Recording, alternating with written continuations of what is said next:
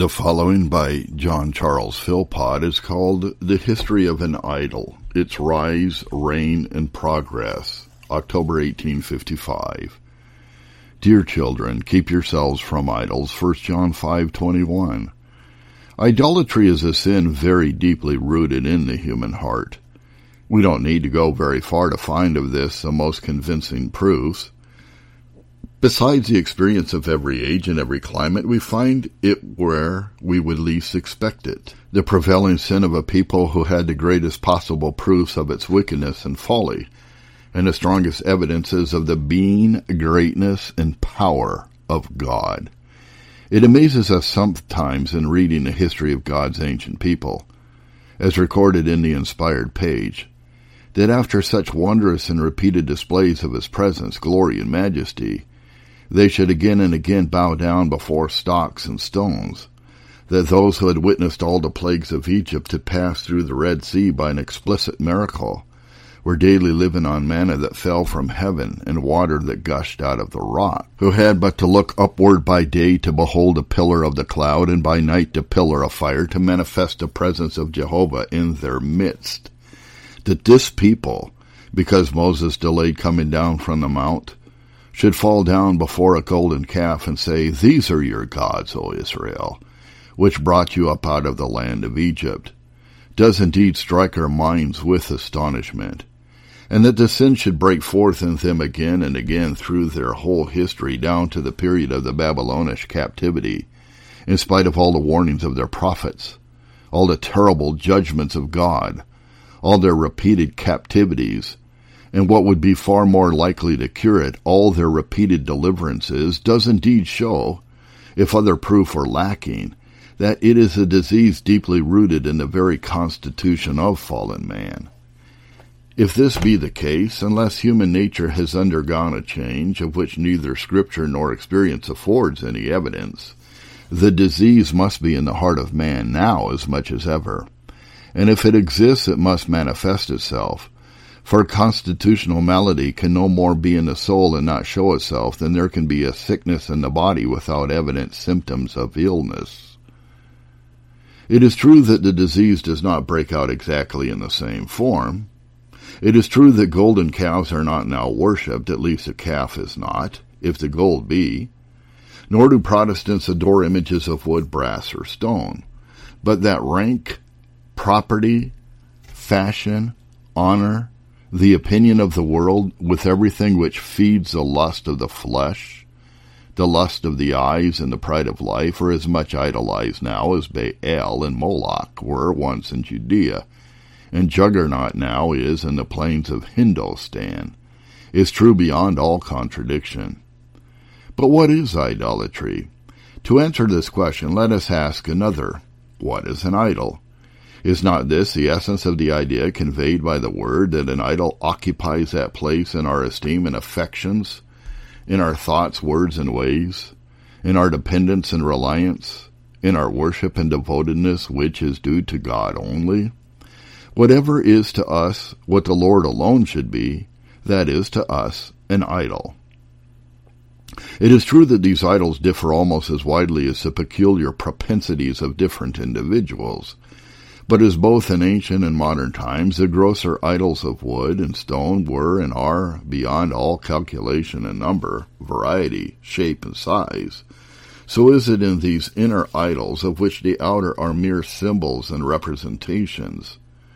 Nothing has been too base or too brutal, too great or too little, too noble or too vile, from the sun walking in his brightness, to a snake, a monkey, an onion, a bit of rag, which man has not worshipped. And these intended representations of divinity were but the outward symbols of what man inwardly worshipped. For the inward idol preceded the outward, and the fingers merely carved what the imagination had previously devised. The gross material idol, then, whether an Apollo, the statue which enchants the world, or a negro fetish, is but a symbol of the inner mind of man. In that inner mind there are certain feelings and affections as well as traditional recollections which sin has perverted and debased, but not extinguished. Such are a sense of a divine creator, a dread of his anger and justice, a dim belief in a state after death of happiness or misery, and accountability to him for our actions, and a duty of religious worship. From this natural religion in the mind of man, a relic of the fall, sprang the first idea of idolatry. For the original knowledge of God being lost, the mind of man sought a substitute, and that substitute is an idol, the word, like the similar term image, signifying a shape or figure, a representation or likeness of God. Against this, therefore, the second commandment in the Decalogue is directed. Now this idea of representing God by some visible image being once established by the combined force of depraved intellect and conscience, the debased mind of man soon sought out channels for its lusts and passions to run in, which religion might consecrate. Thus the devilish idea was conceived and carried out to make a god of sin. Thus bloodshed, lust, theft, with every other crime, were virtually turned into gods named Mars, Venus, Mercury, and so on. And then came the horrible conclusion that the more sin there was committed, the more these gods were honored. Need we wonder at the horrible debasement of the heathen world and the utter prostration of moral principles produced by the worship of idols, or at the just abhorrence and wrath of God against idolatry? But we need not dwell on this part of the subject. There is another form of idolatry much nearer home, the idolatry not of an ancient pagan or a modern Hindu, but that of a Christian. Idolatry is the very breath of the carnal mind. All that the old man which is corrupt according to the deceitful lusts, desires, thirsts after, is gratified by, or occupied with, is its idol. And so far as a Christian is under the influence of this carnal mind, this old man, this evil heart of unbelief, this fallen Adam, nature, this body of sin and death, all which are Scripture terms to express one and the same thing, he bows down to the idol set up in the chambers of imagery. There is an old Latin proverb that love and a cough are two things impossible to be concealed. And thus, though an idol may be hidden in the heart as carefully as Laban's teraphim in the camel's saddle, or the ephod and molten image in the house of Micah, Judges 18:14, yet it will be discovered by the love shown to it, as surely as the suppressed cough of the consumptive patient cannot escape the ear of the physician. Nor need we go far, if we would, but be honest with ourselves to find out each our own idol, what it is, and how deep it lies, what worship it obtains, what honor it receives, and what affection it engrosses. Let me ask myself, what do I most love? If I hardly know how to answer that question, let me put to myself another, what do I most think upon? And what channel do I usually find my thoughts flow when unrestrained? For thoughts flow to the idol as water to the lowest spot in a field. If then the thoughts flow continually to the farm, the shop, the business, the investment, to the husband, wife, or child, to that which feeds lust or pride, worldliness or covetousness, self-conceit or self-admiration, that is the idol which, as a magnet, attracts the thoughts of the mind towards it. Your idol may not be mine, nor mine yours, and yet we may both be idolaters. You may despise or even hate my idol and wonder how I can be such a fool or such a sinner as to hug it to my bosom. And I may wonder how a partaker of grace can be so inconsistent as to love such a silly idol as yours. You may condemn me, and I condemn you. And the word of God's grace and the verdict of a living conscience condemn us both. Oh, how various and how innumerable these idols are. One man may possess a refined taste and educated mind. Books, learning, literature, languages, general information shall be his idol. Music, vocal and instrumental, may be the idol of a second. So sweet to his ears, such inward feelings of delight are kindled by the melodious strains of voice or instrument, that music is in all his thoughts, and hours are spent in producing those harmonious sounds which perish in their utterance. Painting, statuary architecture, the fine arts generally may be the Baal, the dominating passion of a third. Poetry, with its glowing thoughts, burning words, passionate utterances, vivid pictures, melodious cadence, and sustained flow of all that is beautiful in language and expression, may be the delight of a fourth.